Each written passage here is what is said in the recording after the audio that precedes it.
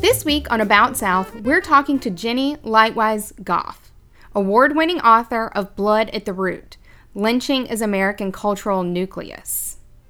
We talked to Jenny in her home in New Orleans, where she explained her latest research on why it is important to imagine cities in the South, and why we need to stop generalizing the South as a rural landscape. Jenny also discusses New Orleans' decision this summer to remove the Confederate memorials, which, as we've seen the last week, has set off an avalanche of the memorials coming down. Jenny explains what this moment means and what we need to do to imagine the next best steps. Everything about this episode was a pleasure to record, and we're happy to bring it to you today. I'm Gina Kaysen, and this is About South.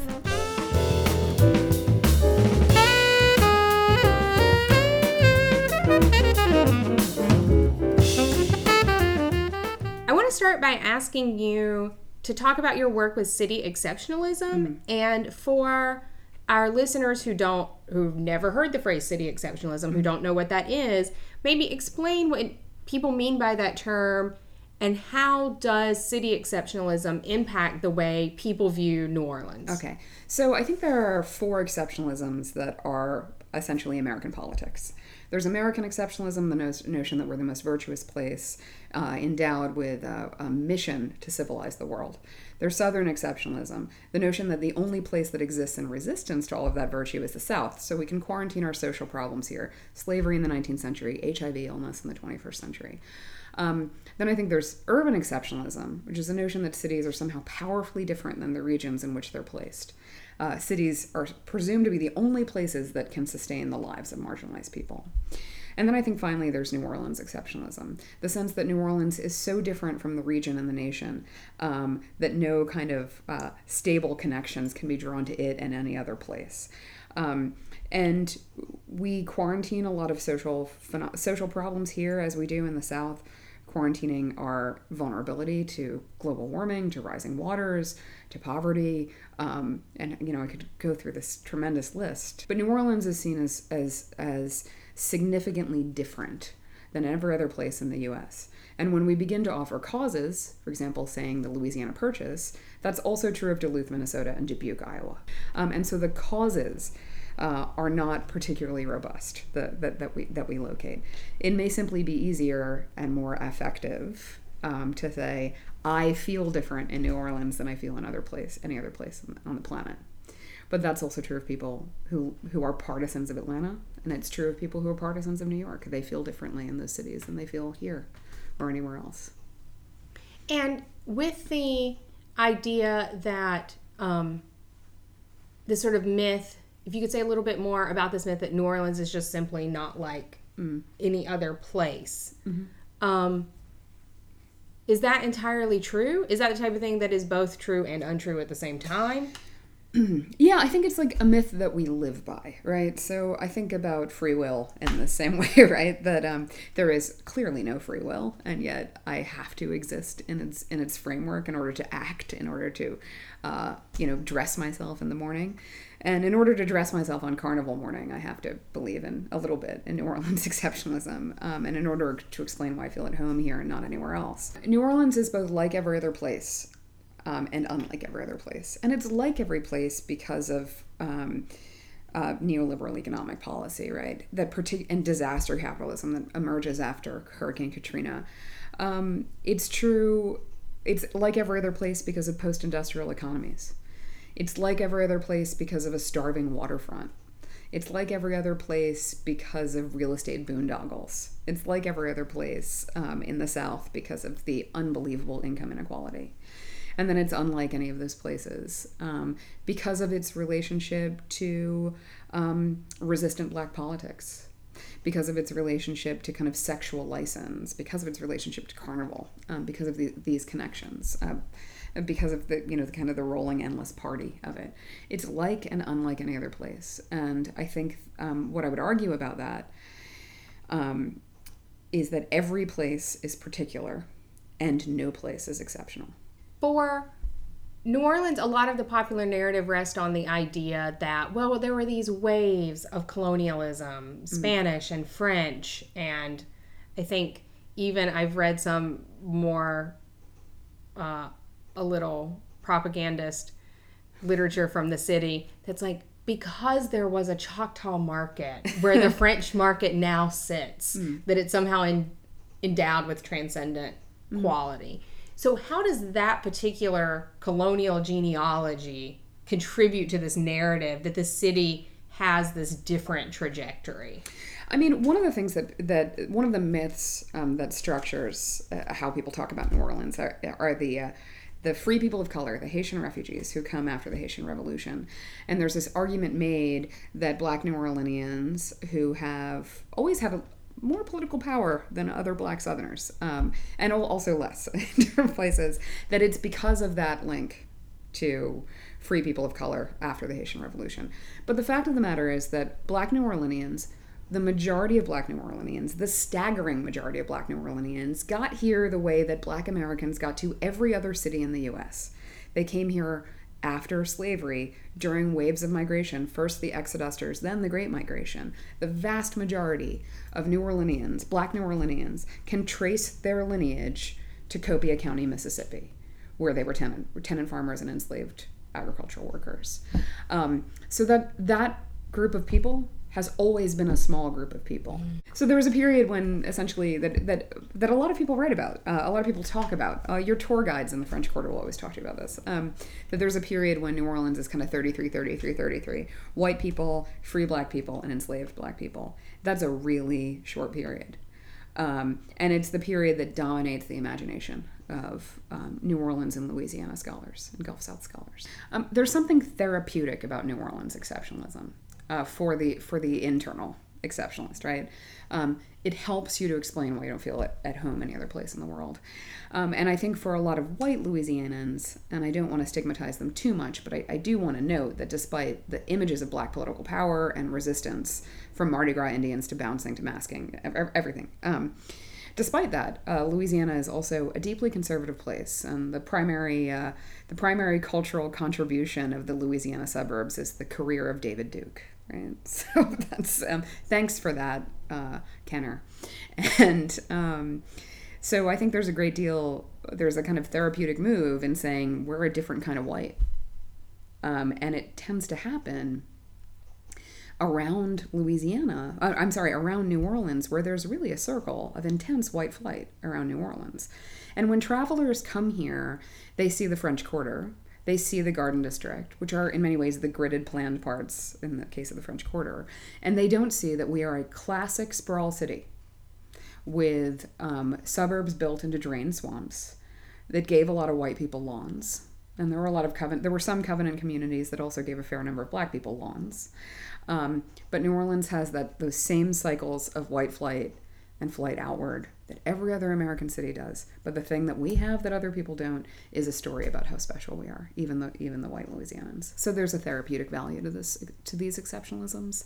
And I'm sure I'll get some angry emails about that. This is something similar that other guests have talked about, that this push to try to find something recoverable about Southern whiteness, that rather than confronting and pushing through guilt, because I always say guilt is not a productive emotion, rather than actually working through those stages, to just like step around it with some story of exceptionalism or some attachment to like nostalgic foodway or it's just trying to step around a reckoning. And one of the places that we see it is in the use of the word Cajun, which has dramatically increased in the last 30 years. A lot of the stigma that was once associated with Cajun as a virtual synonym for redneck, or waste person, or white trash, or any of the number of other terms. And I think Nancy Eisenberg's book White Trash is a useful kind of like look at how these kind of divisions between white people emerged.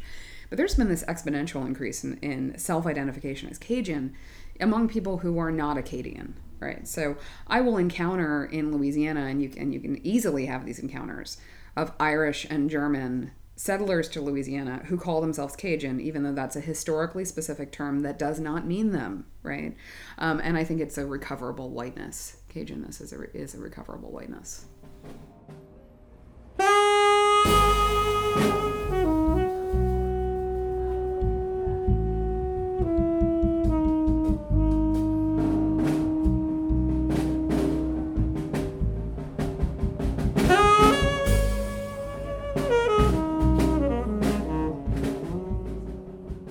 So a lot of your work has talked about urban planning in New Orleans. Can you kind of walk us through the history of urban planning in New Orleans and how we can see the history of the city through planning policy and even the grid, or seemingly lack thereof of a grid, in certain spots in the city?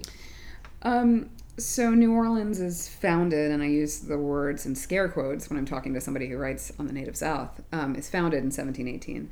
Really born with the founding generation of American writers and thinkers, white American writers and thinkers. And we are a peculiarly anti-urban nation.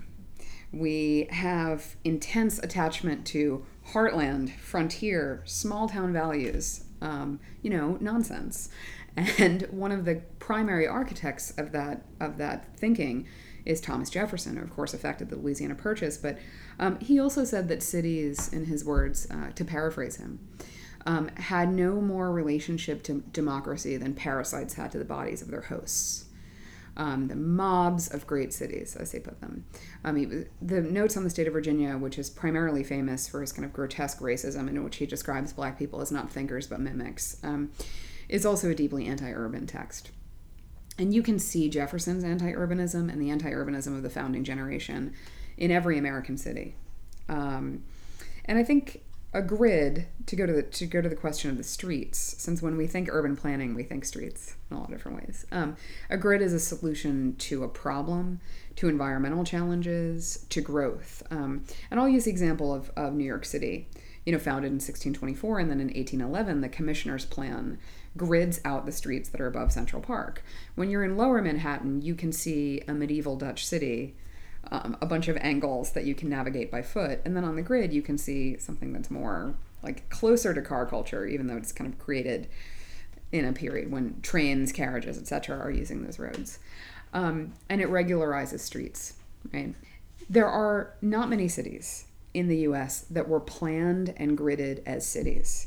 And those cities that were planned and gridded as cities are southern. And I want to stress this. Savannah and New Orleans. Sorry. Savannah and New Orleans are two of the only planned cities in the U.S. And they are deeply southern places. D.C. is also planned, but it's planned to be empty. That's tied into the way that D.C. is codified into the Constitution as a capital city that would be empty. Savannah and New Orleans, on the other hand, were planned as cities that would be flush and full of human bodies, slave markets and settlers, the army and merchants. And what you can see when you go into the French Quarter are these very regularized streets. And Rampart Street was, of course, the walls of the city, where French soldiers would describe being able to look down from the walls of the city and see 24-foot alligators flopping on their bellies. And the street plan of the French Quarter has at its center, the Cabildo and the cathedral, these places that were the seats of power. And then on its outskirts, the French way of burying people on the borders of the city rather than in the center. That's the English way of burying people. And then, there's once outside of that gridded place, whether it's in the Marigny or the Bywater, or on the other side, the Lower Garden District and the Faubourg St. Mary, you can see plantations. There's also a presumed, and I particularly encounter this among my students when teaching about slavery, a presumed separation between plantations and cityscapes. Right. People always think of plantations as rural space. And even our liberal hero mayor, who's just taken down our Confederate monuments, Mitch Landrieu, said New Orleans is not just the site of black political power, it's also the place where black human bodies were sold in slave markets and brought to plantations. The way he describes it, as though people are essentially being taken out of the city rather than going like 8 blocks to work on a sugar plantation. And you can see that on the city grid because plantations were measured out in arpents, a French unit of measurement, about 0.84 acres. The French Mississippi Company divides these pieces of land based on river coverage, and an arpent has secure water coverage. And out from it is almost a triangular shape. That triangular shape was the plantation. Often at the kind of tip of that triangle, you can see a plantation house in a number of different places, in Poland Avenue in the Bywater, Charters and Franklin in the Marigny. And those triangular breaks in the street grid are just places where there were plantations. And if you go to those arpent lines, you can see, in essence, that the plantation and the city are really imbricated. They're not separate at all. It is just as much the fabric of this urban space as it is what people imagine as deeply rural, far away places. Indeed. I mean, and Tulane student activists, when I taught there, would often say, as though it was a profound revelation, this is built on plantation land.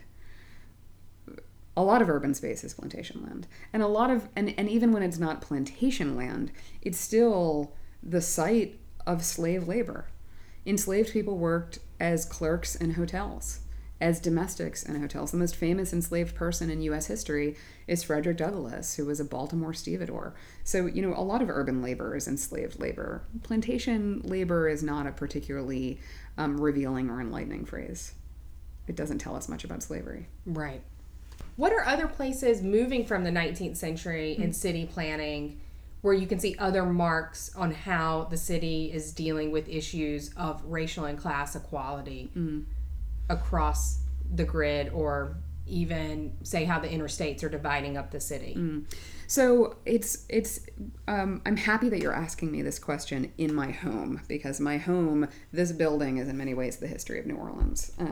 We're a couple blocks out of Storyville, which was the site, the red light district in New Orleans. And there's a lot of excitement about that history among tourists, but they never actually come to my neighborhood. We're just sort of the outskirts of it. And it's also a place where there's a lot of contestation about what neighborhood I live in. I'm 4 blocks above I-10 in an area that before the highway people would have called the Treme. But once the highway is built there, once I-10 is built over Claiborne Avenue, there is a separation, a concrete separation between one half of the Treme and the other. And so a lot of my older neighbors, they don't recognize this as the Treme. That's what a real estate agent would call it if they were trying to sell you the house. Many of my neighbors will simply call it the back of town, because Mid-City, which is north of us, gentrified first. A lot of white people that I see walking around in the neighborhood will describe it as Mid-City. So I hear at least 3 different words, just terms to describe this neighborhood: Treme, back of town, Mid-City, and then sometimes Treme Lafitte, because there was a housing development down on Orleans Avenue, which is about 2 blocks from me. And after Katrina, municipal and state governments used the storm as an excuse to do away with public housing and to shift all public housing to a voucher system. So there are now mixed income developments where some people are buying, some people are renting, some people have highly subsidized apartments. But there's nothing like what there was before the storm, where someone could rent a 2-bedroom apartment for $120 a month, and that provided a pretty stable body of service workers for the tourist industry who could walk quickly and easily to their jobs in the French Quarter. It's actually quite difficult if you live in this neighborhood to walk or bike down to the French Quarter, because you run right into I-10, and often you run into the physical side of it, the concrete blocks that prop it up, that elevate it. When we were looking at this house, my partner and I, we tried to develop kind of best practices of buying a house in New Orleans. And we had been here on and off. In my case, I'd been here on and off since 2003. And in his case, a little bit less. But there were a couple things we wanted to do. We wanted to repair blight. We wanted to ensure that we did not displace renters. So we actually did not look at houses that were occupied, because we didn't just want to say, you're going to be turned out because we're going to buy this house and live in it. And so we ended up in the house that we're in, and worked really hard to integrate ourselves with the neighborhood, to ask people what they needed. And sometimes that was something that feels big or feels small, like ceding part of our off-street parking to a handicap parking space, right? We were able to essentially just ask people, what can we do to be part of this community? And in the case of my partner, who's just a useful man to have around, always with hammer and nails, sometimes it was boarding up blighted houses that people were breaking into, shooting up heroin, copper mining, things like that. And what we found is that when you live in a neighborhood, when you want to live in a neighborhood, one of the most useful things to do is just ask people, what can I do to be part of this community?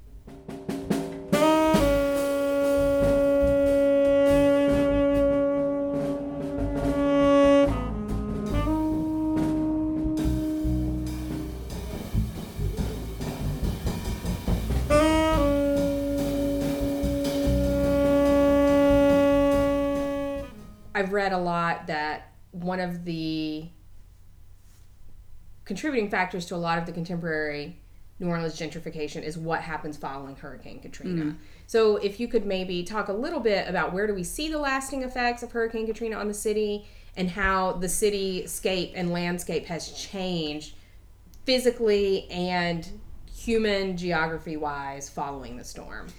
So there's often an instinct for travelers who want to know what the storm did. There's an instinct to go to the Ninth Ward because there was so much spectacle there, right? It's where the levees failed, but the levees failed in a number of different places. They failed there, and water hit houses the way a truck would hit a house. But there are other places like Lakeview and Gentilly, where levees failed, and then there was a kind of drip, drip, drip, and that's a different kind of destruction. But in the Ninth Ward, houses came down fairly quickly. It is difficult to see the effects of the storm in the Ninth Ward because of the presumed tension between the city and the wilderness. So people will go out to those blocks of the Ninth Ward and they'll see beautiful high grasses, lush trees, they'll hear a bird sound, and they'll think, oh, this isn't so bad. But what they're seeing is a neighborhood that's not very dense. They're looking at a neighborhood that used to be the densest in the city. So I think in some ways, because we think of city and wilderness as in tension with one another, it's hard to see destruction in places that look like wilderness. But what you can see when you're driving through New Orleans or walking through New Orleans, and I highly endorse walking as epistemology, walking as a way of learning a city, what you can see is you can still see vacancy, abandonment, and blight. Some of that predates the storm. Because of a post-industrial cityscape, there's always a high level of vacancy. You can also see a more integrated cityscape.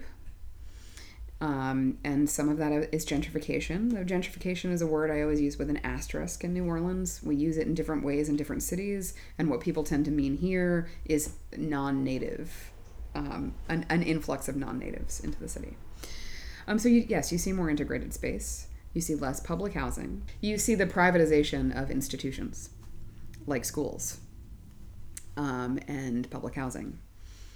And I think some of what happens is that when institutions fail, there is one public institution that swells as others recede, and that's the prison industrial complex. Yes. How did I lose that word, right? So when mental health facilities go away, we put schizophrenics in jail. When schools fail, we put children in jail. And we could really go through the list. When public housing fails, we put the homeless in jail. And so, of course, one of the things we have in Louisiana, we're the capital of incarceration. The largest municipal jail in the U.S. is here in New Orleans, proportionally speaking. And so I think one of the things, too, we see is the privatization of public institutions and the swelling of the prison as a solution to social problems. Are there other, in addition to the humans that we see and don't see in the city, in the way that public and private institutions have responded, do we see marks on the physical landscape about how the city is arranged, or in terms of how the city has responded with its infrastructure? Has there been any address of the infrastructure of New Orleans in a large-scale way since the storm and the failure of infrastructure? Well, Hurricane Isaac happened my first year at Tulane, and there was a great deal of relief, a big sigh of relief, because the levees held. And we actually had more direct rainfall during Hurricane Isaac than we did during Katrina. I'm not going to say the levees are fixed, because then the next time there's a hurricane, someone will play this back to me and I'll cry disconsolately. But I'd highly recommend everyone take a look. Harry Shearer of The Simpsons and This is Spinal Tap made a great documentary right after Katrina called The Big Uneasy about potential solutions to our water problem in New Orleans. And one of the things that he proposed was canals. It's how they keep the Netherlands dry. And we do not do that in Louisiana. We try and hold water back behind retaining walls rather than running it through cities. Canal Street, which is the end of the French Quarter, is named Canal Street because it used to be a canal. We don't have that relationship to water use anymore. Orleans Avenue also used to be a canal. Really down through the list, there are plenty of places where there could be canals. And often when you get out to the suburbs, and the New Orleans suburbs are for the most part drained swamps where we built ranch houses, you'll see a number of canals that are there to sort of keep those places dry. They would be useful in the city as well, despite the fact for the most part the core of the city is above sea level.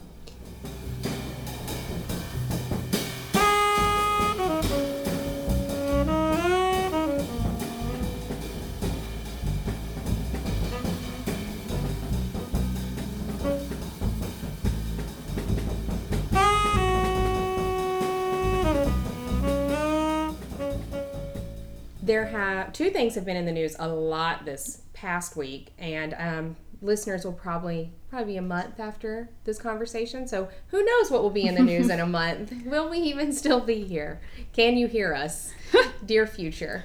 But one, the current administration's pulling out of the Paris Climate Agreement. We'll table that. The other thing that is all over the news is your mayor pulling down these Confederate monuments across the city in response to how people determine the meaning of public art. Can you talk a little bit about this moment in New Orleans, the city's decision, what's the significance of the decision to remove these monuments, and what is this doing, and how is it going to change the history of the city?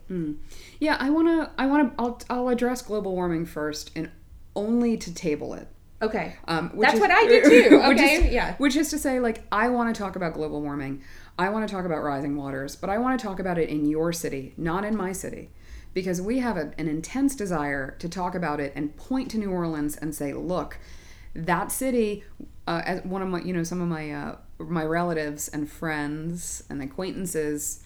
Let's go with Facebook acquaintances who are not here think that we should all be marched to the borders of the city and told to live somewhere else. If you're going to tell that to the city of New Orleans, you better tell it to the city of New York as well, because that island is a bunch of dredged landfill from the Hudson and East Rivers dragged out to build up that island, to double it in size. And you saw that during Hurricane Sandy, because the places that were built up from dredging were the places that flooded. And of course, in New Orleans, they dredged Pontchartrain to twice its original depth to aid the oil and gas industry and to aid the cotton industry when it existed, because that's, of course, old dredging. So I'm going to say I want to talk about global warming, but I want to talk about it in New York, Chicago, Atlanta, down through the list, because it's not just going to affect here. It's going to affect everyone listening. Presumably, they're not already up to their eyeballs in water. So I'm going to table that and go to the Confederate monuments. New Orleans buckles under the weight of more than one nationalism. Nationalism is a series of myths. And if you go to Midtown Manhattan, you can get out of the subway and see a statue of Columbus on land that he never set foot on. Right? Columbus never set foot on this landmass. And Robert E. Lee never set foot in the city of New Orleans. And yet he stood in Lee Circle, which in many ways divides uptown and downtown. Some people say Canal Street, some people say the highway. I'd say Lee Circle. And one of the things I think the statue of Robert E. Lee did in that particular place was to say, You're American, you're Southern, and it's an imposition of those logics onto this place, which always resists and plays with and toys with them at the same time. And those other statues, whether it's Beauregard or Jefferson Davis, they produce a solid South where there was never solidity. Mitch Landrieu has done a good job, I think, of pointing out that the Confederacy accounts for 18 months of the city's 400-year history, and that to have this intense footprint of the Confederacy on our physical landscape produces, in essence, a story that was never quite our story. And I think he's done a bad job of filling those pedestals.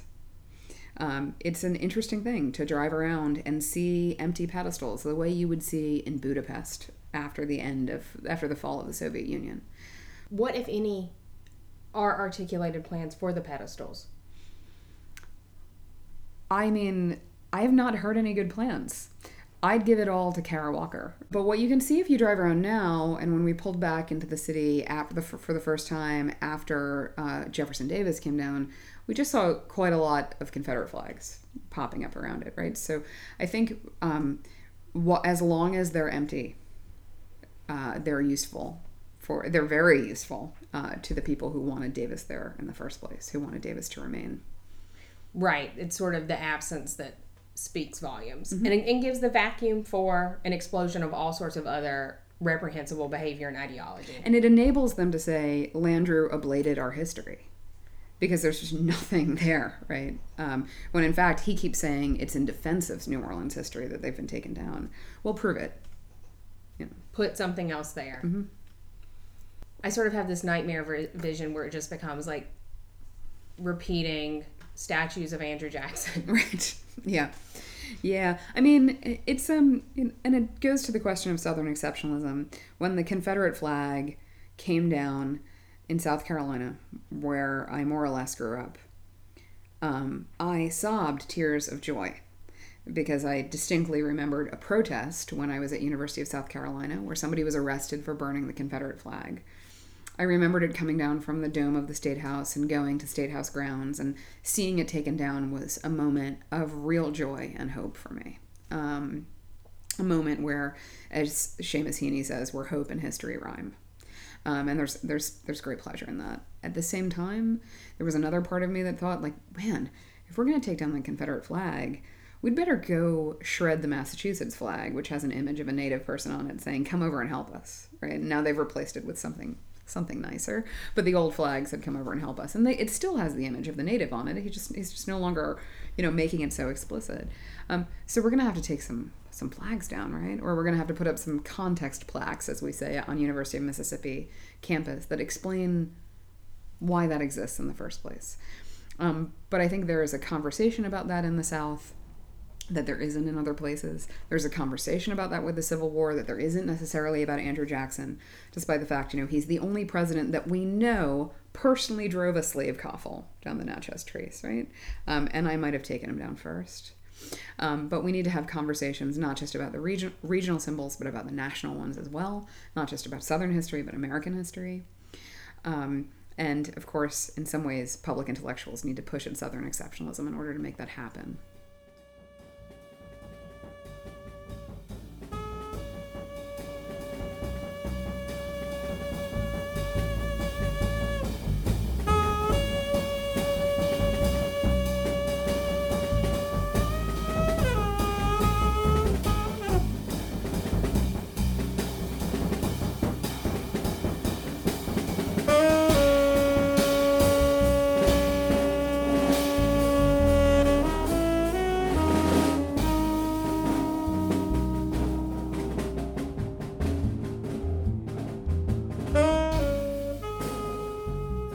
Thank you for listening. Please be sure to check out Jenny's book, Blood at the Root. You can find a link on our website, aboutsouthpodcast.com. You can also find us on Instagram, Twitter, and Facebook at About South Pod. This week's episode was produced by Kelly Vines. Ajoa Danso is also co-producer, and Lindsay Baker directs our social marketing. Music is by Brian Horton. You can find his music at brianhorton.com. We'll see you next week.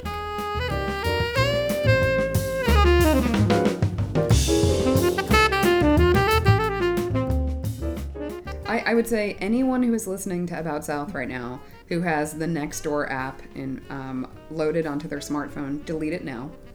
It's a tool of surveillance. If you have French Quarter Defender, which is it French Quarter Defender that enables you to track people? French Quarter Task Force enables you to track people down in the quarter as well. Usually just people who are like panhandling.